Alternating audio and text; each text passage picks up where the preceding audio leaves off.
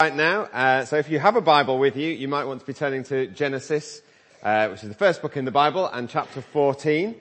If you don't have a Bible but would like to borrow one, we do have some available, so just raise your hand and one will be delivered to you and you can follow it in the Bible yourself. Or you could alternatively just watch as the words from the Bible come up on the screen behind me. So we've been looking at the life of Abraham so far, or Abram as he is known at the moment. And a number of things have happened. We've looked at the call of Abraham, how God called him out of Ur, where he was living, and into a land which he was promising to his descendants, and also to say that there was going to be great blessing upon Abraham, and that his descendants would fill the earth. Abraham kind of wobbled a bit, really. He went into Egypt, kind of messed up there, tried to sell his wife off to the Pharaoh, did get some money for her, he did get his wife back in the end, thanks to God. And then the last time we were looking at this, so a few times ago, we were seeing how Abraham and his nephew Lot separated. Things weren't doing too well. Lot goes and lives near Sodom, which wasn't a great move on his part, and actually Abraham has to go and rescue Lot because this great battle takes place between 4 kings on one side and 5 kings on the other side. And the 5 kings, which include the king of Sodom, actually lose out to the 4 kings. And the 4 kings come and take off a load of the wealth and a load of the people, and Lot and his family get taken off with them. Abraham hears about this, we'll actually read the passage again from verse, let's read it from verse 11 of chapter 14, so we'll fill in there. I'm not going to read from verse 1 this time. If you want to hear me say all those words of places and people, you'll have to get the download of the last time, when I did it perfectly. We're going to read from verse 11 of chapter 14. The 4 kings seized all the goods of Sodom and Gomorrah and all their food, and then they went away. They also carried off Abraham's nephew Lot and his possessions, since he was living in Sodom. One who had escaped came and reported this to Abraham the Hebrew. Now Abraham was living near the great trees of Mamre, the Amorite, a brother of Eshcol and Aner, all of whom were allied with Abraham. When Abraham heard that his relative had been taken captive, he called out the 318 trained men born in his household, and went in pursuit as far as Dan. During the night, Abraham divided his men to attack them, and he routed them, pursuing them as far as Hobah, north of Damascus. He recovered all the goods and brought back his relative Lot and his possessions together with the women and other people. After Abraham returned from defeating Kedorlaomer and the kings allied with him, the king of Sodom came out to meet him in the valley of Shaveh, that is the king's valley. Then Melchizedek, king of Salem, brought out bread and wine. He was priest of God Most High, and he blessed Abraham, saying, "Blessed be Abraham by God Most High, creator of heaven and earth. And blessed be God Most High, who delivered your enemies into your hand." Then Abraham gave him 1/10 of everything. The king of Sodom said to Abraham, "Give me the people and keep the goods for yourself."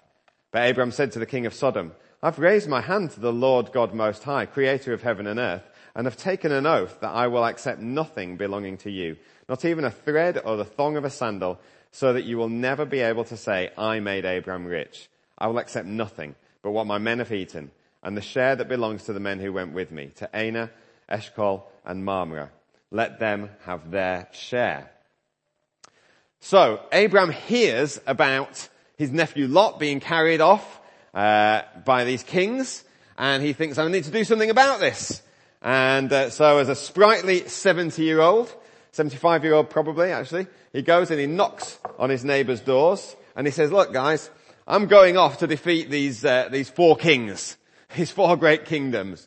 I'm going off to defeat them. Me and my guys, I've got 318 guys, I've trained them up. Are you with me?" And these 3 other neighbours decide that they're going to go with him. Aner, Eshcol, and Mamre. And off they go with him. Amazing. He clearly got a good reputation amongst his neighbours, hadn't he? They seemed keen to come with him. even though they're not worshippers of God themselves.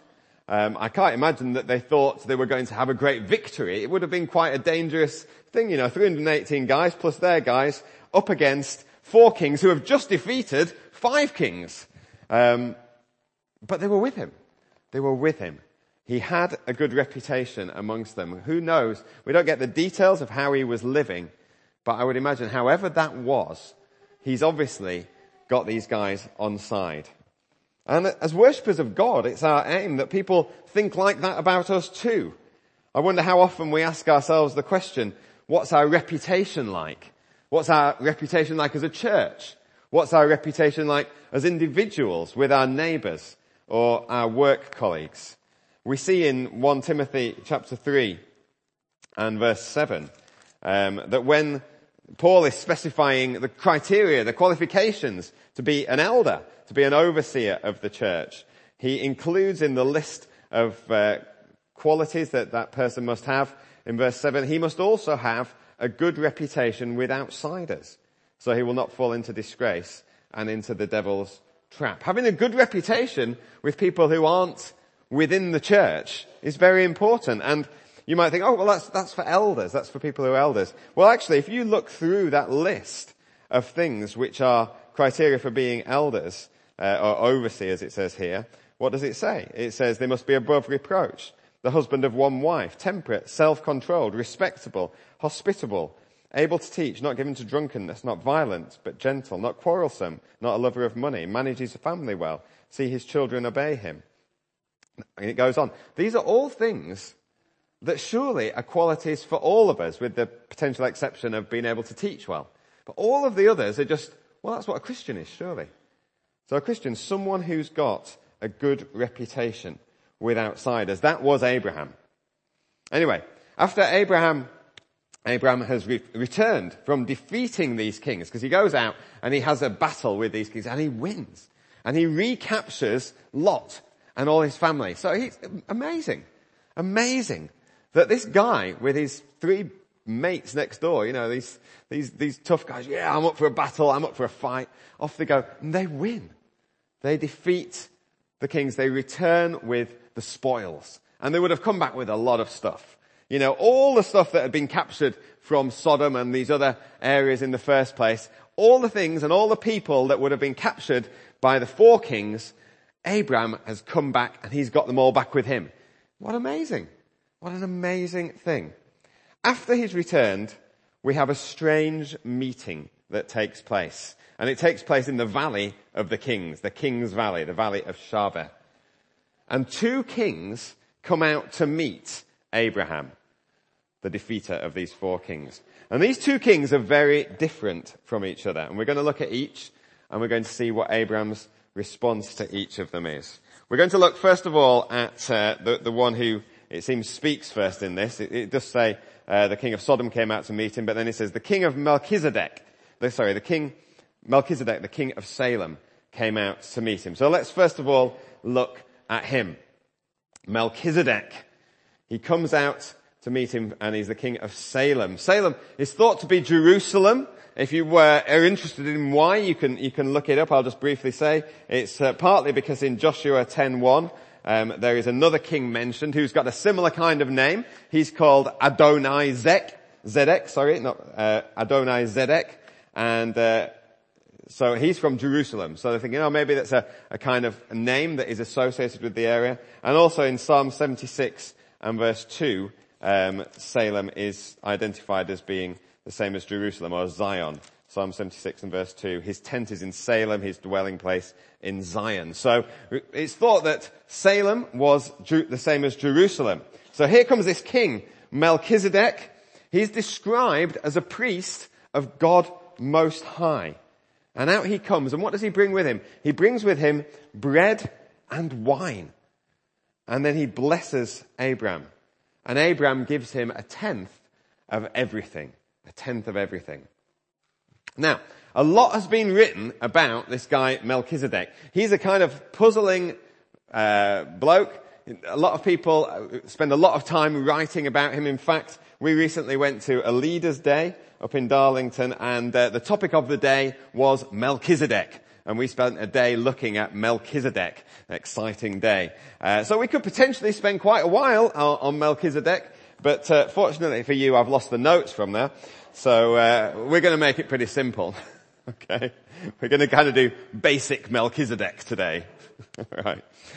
We actually don't know a great deal about him from Genesis. Hebrews chapter 7 does help us to understand a bit about Melchizedek. So you may want a finger in Hebrews chapter 7. I'm going to read the first few verses of that. It does go on past the first few verses, but this might help us a little bit to understand Melchizedek. So Hebrews chapter 7. This Melchizedek was king of Salem and priest of God Most High. He met Abraham returning from the defeat of the kings, and he blessed him. And Abraham gave him a tenth of everything. First, his name means king of righteousness. And then also, king of Salem means king of peace. Without father or mother, without genealogy, without beginning of days or end of life, like the Son of God, he remains a priest forever. Just think how great he was. Even the patriarch Abraham gave him a tenth of the plunder. Now the law, the Mosaic law, which was obviously then in place, the law requires the descendants of Levi, who become priests, to collect a tenth from the people, that is, their brothers, even though the brothers are descended from Abraham. This man, however, didn't trace his descent from Levi, yet he collected a tenth from Abraham and blessed him who had the promises. And without doubt, the lesser person is blessed by the greater. And the writer to the Hebrews goes on and talks a bit more about Melchizedek and about this giving of a tenth. So we've got a bit of an understanding about who Melchizedek is there from Hebrews. He appears out of nowhere. There's been no reference to Melchizedek before in this passage or any other passage in the Bible. He disappears back, and he's never really mentioned again in the historical books. We don't know anything about him. We don't know about his genealogy. So whereas you get a lot of genealogies in Genesis and in much of the Bible, trying to trace back who was descendant from whom, who were their fathers and mothers, all you have to do actually to see that is look back to chapter 11 and verse 10. And we're certainly not going to read all this, but it's just a list of names of when so-and-so had lived so many years, they became the father of this person. You know, it's traced in a historical thing. Melchizedek doesn't come into any of that. He's kind of just, well, who's this guy Melchizedek? Where's he come from? No genealogy. Who's his mother? Who's his father? No one seems to know. He comes from, we don't know when he was born. We don't know when he died. We know he comes from Jerusalem. His name means king of righteousness. And the fact that he's the king of Salem means king of peace. He's a priest of God Most High, although the priesthood hadn't actually been established by then. He's bringing bread and wine to Abraham, communion, although communion hadn't come about by then either. He blesses Abraham, which Hebrews says shows he was more important than Abraham, although Abraham's just defeated 4 kings, so he's pretty important at this point. You know, his stature's risen a little bit, quite a lot, but he's blessing. And Hebrews says, surely the greater blesses the lesser. He blesses him in the name of God Most High, creator of heaven and earth. This guy Melchizedek, he seems to know his Bible. He certainly seems to know Genesis, although Genesis hasn't yet been written. And then Abraham gives him a tenth of everything. He has a tithe, although a tithe hasn't been established yet, because the Old Testament law hadn't been given yet, and the priests haven't been established yet, the Levites. All of these things, which are themes throughout the rest of the Bible, they all come about in this guy, Melchizedek. Abraham gives the tithe to him, the tenth. In fact, he wasn't doing it because it was the law, was it? He was doing it because he wanted to do it. So this Melchizedek, strange character, who is he? He kind of sounds like someone we know though, doesn't he? Kind of reminds us of someone. He sounds a bit like Jesus. Some people think he was Jesus. Some people think he was a kind of forerunner of Jesus, a pointer to Jesus, a signpost. Either way, Melchizedek is supposed to make us think about Jesus. He's supposed to remind us of Jesus. So here's Abraham. He's just had this battle. He's sitting down with this priest, the king of peace. and the king of righteousness, and he's been blessed by him. And up until this point, actually, in the Bible, in the story, no one has blessed Abraham apart from God himself. No one apart from God. You know, sometimes I meet people and I talk to them about the Old Testament and they say, do you know, I'm not that keen on the Old Testament. I don't really like the Old Testament. It's just confusing. I just want to read the New Testament because that's about Jesus, isn't it? You think, no. The Old Testament too points us to Jesus all the way along. The Old Testament is full of Jesus. Full of Jesus. It always points us to Jesus. And right here, Abraham, who is going to be commended for his faith. His faith in what? His faith in Jesus. But he never met Jesus, no. But there are pointers to Jesus. There are forerunners of Jesus. There's signs of Jesus. Whether this was Jesus, who knows? Maybe Abraham did sit down and meet with Jesus and eat with Jesus, share communion with Jesus. Who knows? But Abraham was living in faith, and his faith was in Jesus. His faith was in the living God. So this is Melchizedek. And then the second king comes out. The second king comes out, and he is the king of Sodom. Now, the king of Sodom, obviously, is the king of this place which was defeated to start off with. So, Lot's living in Sodom. The other kings come in, they totally ransack the place, they carry everyone off, including the king of Sodom himself. They all get carried off. And Abraham is the one who's come in, and he's kind of avenged them, and he's defeated the enemy, and he's rescued the king of Sodom. Now, not that the king of Sodom deserves rescuing, because Sodom was a really godless, immoral place. That's where Lot was living. We're going to find out later on in just a few chapters just how awful this place still is. You know, there's all sorts of things going on, and eventually God obviously destroys Sodom as well as Gomorrah. But at the moment, there's a bit of a reprieve for them. This king's been rescued. Now, you would think this king is going to be really grateful. You think he's going to just say, oh, do you know, Abraham, you know, I was just in a mess. I'd been carried off. Who knows what they were doing to me? Probably torturing me, doing all sorts, certainly humiliating me. You've rescued me. You know, I was having a bad day, but it's looking a bit better. Thank you ever so much. But he doesn't do that. He doesn't do that.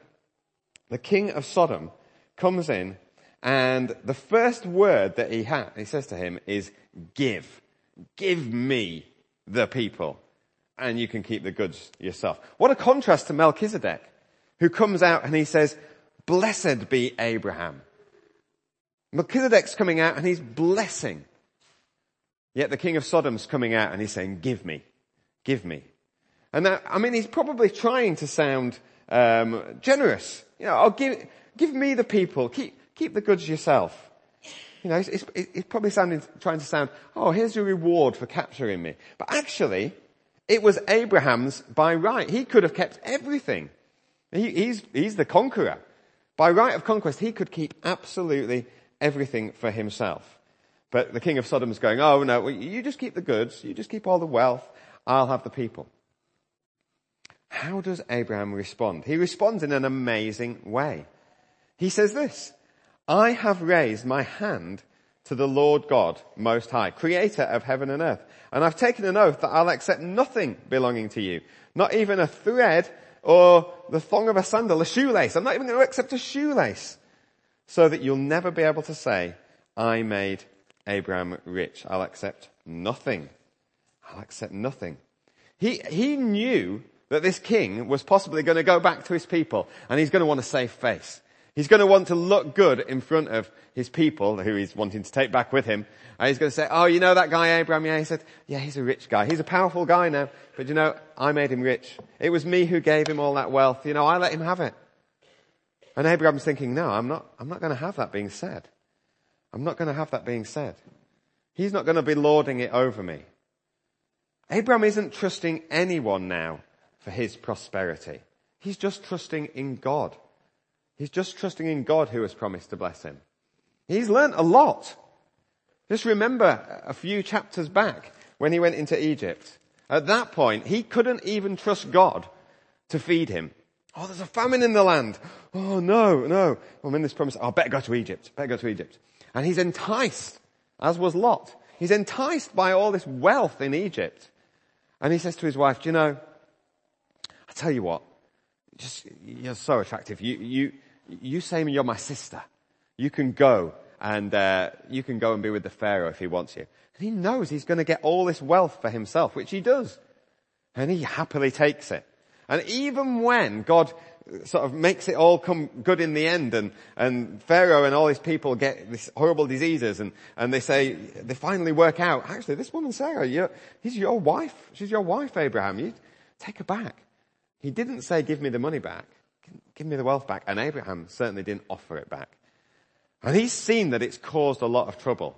He's seen that wealth didn't come from God. Yes, God's promised to bless him, but that's not the way that God intended to bless him. And Abraham has learnt. At this point, he's learnt his lesson. He knows this isn't right. It's not right that I should get this money. I went into battle. I didn't go into battle because I thought I could take these guys. I didn't think they're pretty weak now. I can have them. 75 years old. Yeah, I'm the guy. I'm going to get the wealth. I'm going to get the loot. He went in there to rescue his family. He went in there to rescue Lot. And actually the rest of it is a bit of a side issue. Oh, now I've got all this wealth. Now there's all this stuff. What am I going to do with it? Well, he gives some of it, a tenth of it. Melchizedek, you have it. Bless you. Have a tenth. And the rest of it, well, he's been told he can keep it. He's decided he's not going to. Now that would have been like winning the Euro Millions lottery. Can you imagine winning the Euro Millions? And then on top of that, just saying, oh, have a load of servants as well. Have a load of women, whatever. Have it all. Tempting. How does Abraham resist that temptation? How does he resist such temptation? Because he kind of knows it's wrong. He's learnt in the past that it's wrong. But how does he resist it? Well, he says, I have raised my hands and I have taken an oath before the Lord God Most High, creator of heaven and earth, that I'll accept nothing. He's taken an oath. He's decided before he even goes into battle. He's prayed to God and he said, look, I'm going into battle, God, and I'm trusting in you. I'm trusting in you for this, and I'm gonna, I've only got 318 men, and they're alright, but some of them are older than me as well. And I'm going into battle, and I've got my mates next door. Yeah, okay, that's fine. But look, it's gonna be a tough battle, God. I need you in this battle. I need you to win this victory for me. I need you to give me wisdom to know how to defeat them, but I'm trusting in you. And God, I want you to know right from the outset, I'm not in this for the money. I'm not in this for the wealth. I just want to get Lot back. So God, I'm promising you, I'm saying to you right now, I am not going to accept this. Any wealth that comes my way out of this battle, I'm not having it. That's my promise to you. That's my vow to you. He's decided beforehand. If I was to say to you this morning, I'm going to offer you a load of money. I'm going to offer you a load of servants to serve you. You can have a huge house. I'm going to give you some fit young men or women, whatever you want. How about it? Do you want that? At that point, I've seen a few nods here at the front. Some people would be like, yep, that's me. I'll have that. And even if you said, let me just think about that. I think if you even just thinking about it for a while, you're going to take it. You're going to talk to someone and someone's going to go, you fool, you're thinking of not taking it. Just have it. Abraham has decided beforehand. You need to decide beforehand when temptations come your way. Because temptations are going to come our way. Now, it's unlikely you will have that same temptation that Abraham had. It's unlikely. You never know. Not likely to happen. But there will be temptations that come your way. There will be temptations, even if you're in Christ, even if you know Christ. Just that temptation to take that little bit of extra money in expenses, just to fiddle the books a little bit, because actually no one knows. And actually, maybe other people are doing it as well. So it's not only that no one knows, it's that you're being positively encouraged to do it by people at work, maybe. And it's showing them up if you don't. There's temptation just to say yes to those drugs that you get offered, or alcohol that you get offered. Maybe at a teenage party, and you think, I'm at this party. Someone's offered me something. Someone's offered me to say something. If you're going to that party without thinking about it beforehand and thinking that that's likely to happen, You're going to get taken by surprise. Oh yeah, I guess so, yeah. Temptations will come your way. The temptation to go just that little bit further than you know you should with your girlfriend or boyfriend. Whatever temptations it might be. How are you going to resist those temptations? How are you going to resist? Now there's various things that we've got to help us. We've got the strength and the power to resist temptation now, to say no to sin. Because now we know Christ. The power of sin has been broken over us if we know Christ. We don't have to say yes to sin.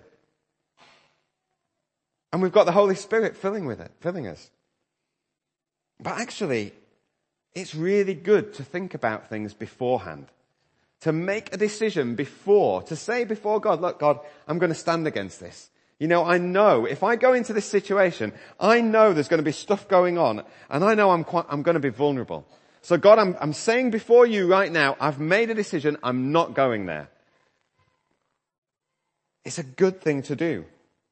We used to run a kids club up in the north of the city for a number of years, and we'd get kids from 5 to 11 years old coming along. Some of you here will have maybe even been along to that club or brought your kids to it. Mainly it was for kids who were from local estates, growing up around all sorts of things going on. And at that club, we used to address major issues. We used to address issues about alcohol and drugs and smoking and sex and crime and all sorts of things like that. And some people said to us, and some people in the church said to us, why are you teaching about these sort of things? Why are you telling a 5-year-old about crime and drugs? A 5-year-old is not going to get offered drugs. A 5-year-old is not in a position to have a relationship. A 5-year-old's not going to be getting involved in crime. And we said no. But we want to teach them about these things, and we want to help them to make decisions about these things while they're 5, 6, 7, 8 years old. So that when they get to 9, 10, 11, 12, 13, 14, they have thought about these things. They know what God has to say about these things. Hopefully they will actually even know God. And they will have that strength. And then when they get faced with these situations, which most of them will and would have done, either in their families or with their friends or at school or wherever they went, they have thought about it beforehand. And they will have more of a chance. And we're not saying that they're not going to fall, because it's an onslaught that faces people. And to be honest, you need Christ. You can't do it without Christ. But at least they will have thought about it beforehand. At least they know what they think about it. They've made a decision. Like Abraham made a decision. I'm not going to take this. If this gets offered to me, I am not going to go there. He's thought about it. He's walking with God. He's made a vow. And so when the king of Sodom offers it him, maybe he'd even thought before, I'm just going to walk away from this. I've given Melchizedek his 10%. And now I'm just going to walk away out of this valley. I'll just leave them. The other kings, they can take what's theirs. And then the king of Sodom's saying, I'll take the people. You can have the goods. If he'd not thought about it before, he might just think, well, okay, maybe this is God's blessing. I don't know. Oh, it must be. I'll take it. But he knew beforehand, because he'd made that vow, he wasn't going to give in. He wasn't going to waver on his convictions. Jesus had a similar temptation, didn't he? In Matthew chapter 4, we read about it. Jesus in the wilderness, Matthew chapter 4, he's been tempted by the devil. And one of the temptations was this. It says again, verse 8, the devil took him to a very high mountain and showed him all the kingdoms of the world and their splendor. All this I will give to you, he said, if you bow down and worship me. All this I will give to you. He's got Jesus at a weak point. Jesus is hungry. He's been there 40 days. Maybe he's even thinking, what's going on? I don't understand. I've just been baptized, but I don't know. And then suddenly the devil's there. You can have all this. You can have wealth beyond your greatest imaginations. You can rule over it all. All you have to do is worship me. That's a temptation. That's not a temptation that Jesus would have just been able to just go, yeah, it's nothing there. No, it's a temptation. Temptations are very real. How did he resist? How did he resist? He resists by saying, away from me, Satan, verse 10. For it is written, worship the Lord your God and serve him only. Worship the Lord your God and serve him only. How did Jesus resist the temptation? He knows the word of God. He knows the word of God. How do we know the word of God? Do we understand what God says about certain things? Have we been feeding on God's word? Do we know it? Jesus knew it. And at the time of his weakness, he comes back to the word of God. No. God says, only worship the Lord your God. However tempting, however seductive this offer might be, I know what the word of God says. And I have decided beforehand. I have committed myself to only worshipping and serving my heavenly Father. Get away from me. He resists temptation, but he knows the truth. And he's made a decision. He's following God. We will face difficulties. We will face temptations. And it's worth knowing before we get into that situation. Don't just walk blind into a situation and then fall in some way and then just go, oh, it just came upon me. Well, I didn't know it would happen. I didn't think that would happen. And I just didn't think, and I was in a bad way, and my mind was messed up, and I was tired. I'd had a couple of glasses of wine, and no. Think about it beforehand. Make decisions. Make commitments. I'm not going there, God. I'm worshipping you. I need you to help me. These two kings. But, finally, let's have a look at the end of this passage in Genesis 14, where we see what he actually goes on to say about these men. Because he goes on to say, to mention these three guys who've come with him. Aner, Eshcol, and Mamre. Aner, Eshcol, and Mamre. The guys who went with Abraham into the battle. Now, I wonder what they were thinking at this point. I'm kind of assuming here, which it doesn't explicitly say, so maybe I'm going a bit far, but I'm assuming that they are still with him and they're kind of seeing what's going on at this point. They must have seen some things as they've been with Abraham to cause them to wonder about God, even though they didn't know God themselves.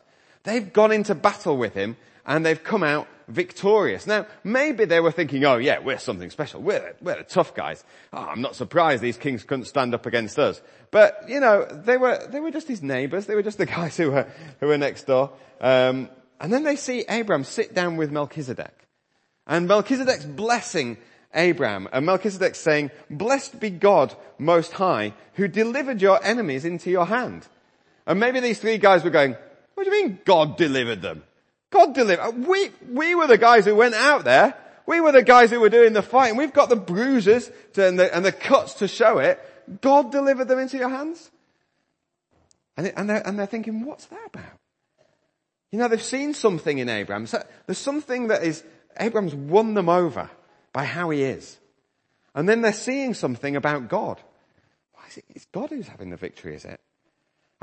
Maybe they'd even seen this oath that Abraham had made. Maybe before they went into battle, right, come on guys, and they were probably all keen to go, let's go. Just a minute guys, just a minute. I'm just going to pray.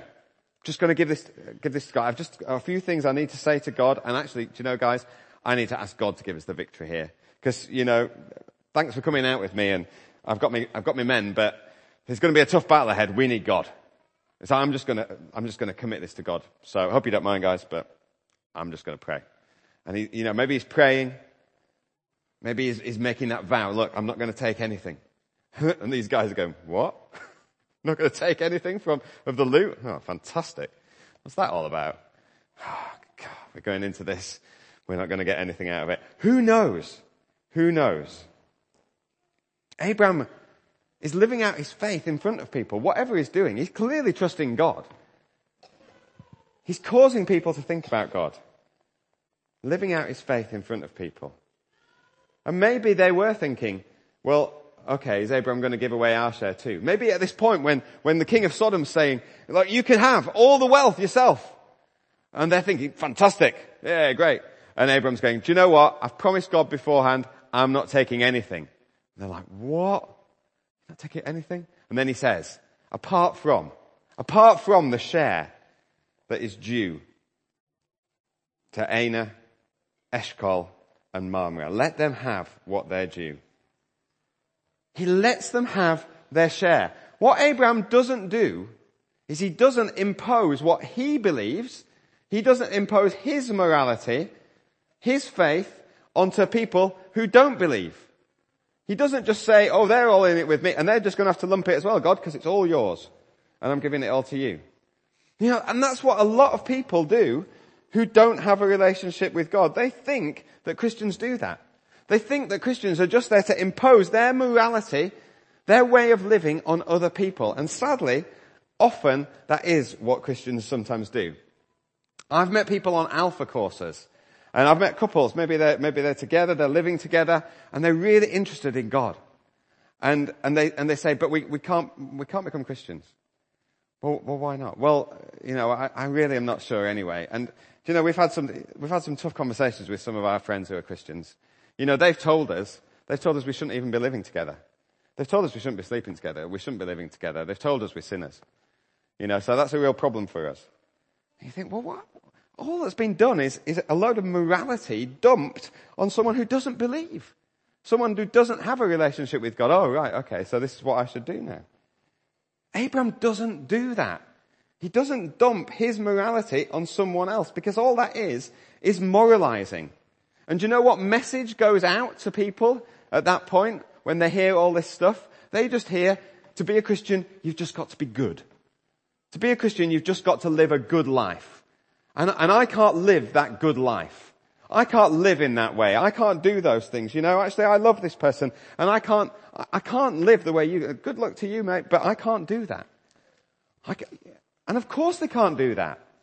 Because they don't have the power to do that and they don't know God.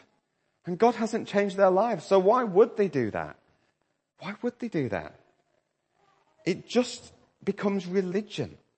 It just becomes a list of rules that people feel, oh, well, that's what Christianity is all about, a list of rules. And you know what? It gets reinforced in the media and it gets reinforced all over the place. But it's not the media's fault, because do you know what? We are the light to the world and we are the ones who should be speaking to people and not just dumping stuff on people.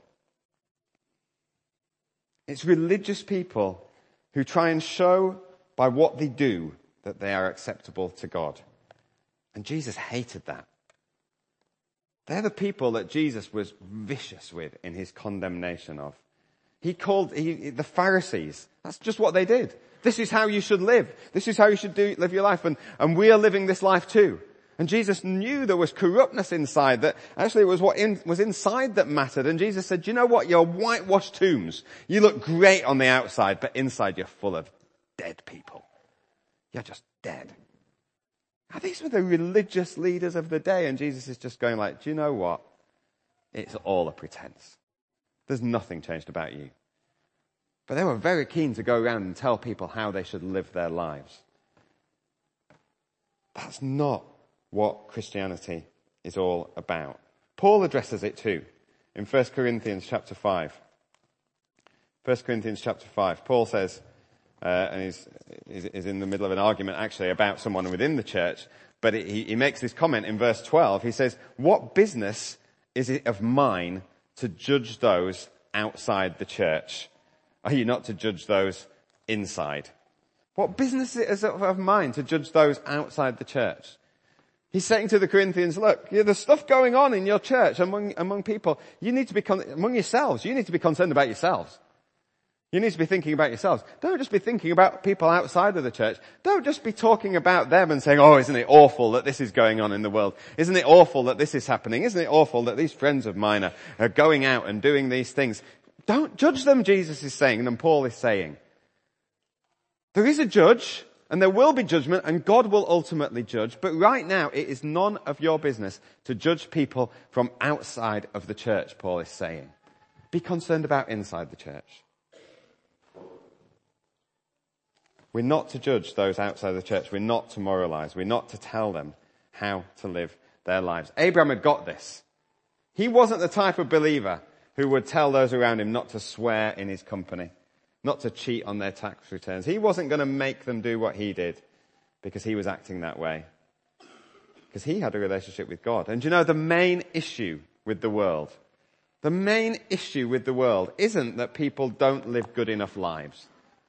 Don't get sucked into thinking that as you watch the news and read the papers, Don't just think, oh, if only people stop doing those things and started living better lives and started living more moral lives and, there's the 10 Commandments. People ought to stick to the 10 Commandments and live God's way. Look, the main issue isn't that people aren't living lives which are moral, good lives. The main issue is people don't have a relationship with God.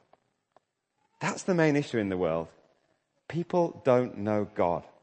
People haven't encountered Jesus. So let's not confuse the issue with people. Let's not confuse people by telling them that it's about how they live their lives. It's about knowing Jesus. It's about receiving his forgiveness. It's about receiving his mercy and grace. And then he will change people. He will change people. These guys will have probably been made to think, hey, this guy Abraham, he seems to be taking God seriously. Maybe there's something in it after all. He's not taking the money, but he's not letting us, he's not saying we can't take ours. And come to think of it, actually, that battle, it did seem pretty easy. It did seem a bit easier than we thought. Maybe there's something in this God after all. Perhaps it would cause them to come to the point of thinking about a relationship with God. If you're here today and you don't know God, we don't want you to think that the Christian life is all about being good enough, moral enough. People here who love God, they freely give their money to him. As Abraham did. Abraham gives 10% of his money. 10%, that's a lot, people might be saying. 10%? Actually, Abraham, no one told Abraham to do it. He just decided he wanted to do it. He did it willingly. But people can come to church, can't they, and think, oh, they're passing the buckets around. Oh, I suppose I need to give something. I don't want to look as though I'm not. I ought to. Everyone's being really, oh gosh, I've even seen a £10 note going past there. Oh, that's bad. What can I get away with? We don't want people to be thinking about that. We don't want people to give. The Bible says that in 2 Corinthians. It says, do not give reluctantly or under compulsion. You don't do it if if you feel you ought to. You do it because you want to. And we want to stress every week that when we come here, we say, if you're visiting us, don't put money in the buckets. That's not, we mean it. We're not just saying that. We mean it.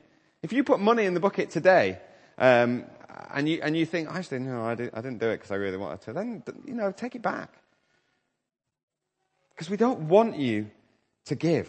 We don't want you to feel you have to live a certain way, do certain things. In fact, we don't want you to go away from here thinking we want you to make you into a better person.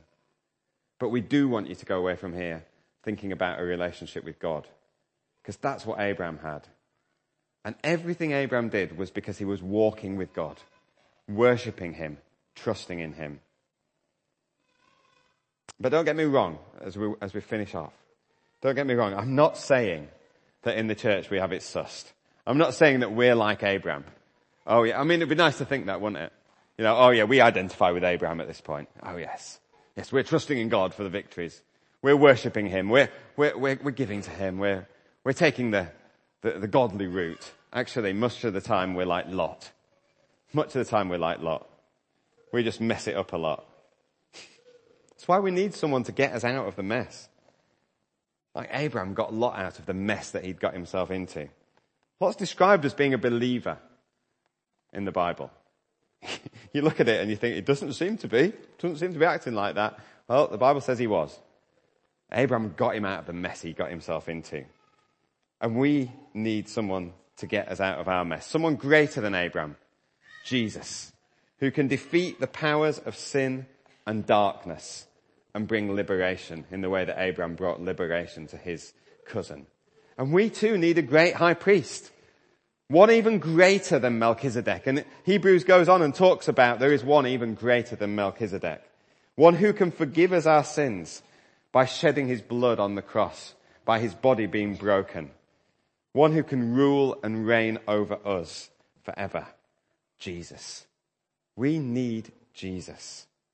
We need Jesus in our lives. And the great news is we don't have to be like Abraham and just see a foreshadowing of Jesus in Melchizedek. We can know Jesus right now because he's already been to the cross for us to die. And he's already been raised from the dead by the power of the Holy Spirit. And he's already ascended into heaven, and he now is seated at the right hand of the Father. And he has poured out his Spirit into us so that we can know him, so that we can receive his love and forgiveness and be blessed by him. It's the Spirit who cries out, Abba, Father. We have come into God's family. We know Jesus. And if we don't know Jesus, we can know Jesus. So let's come to him again right now, and let's worship him. Let's pray first, if the band want to come up.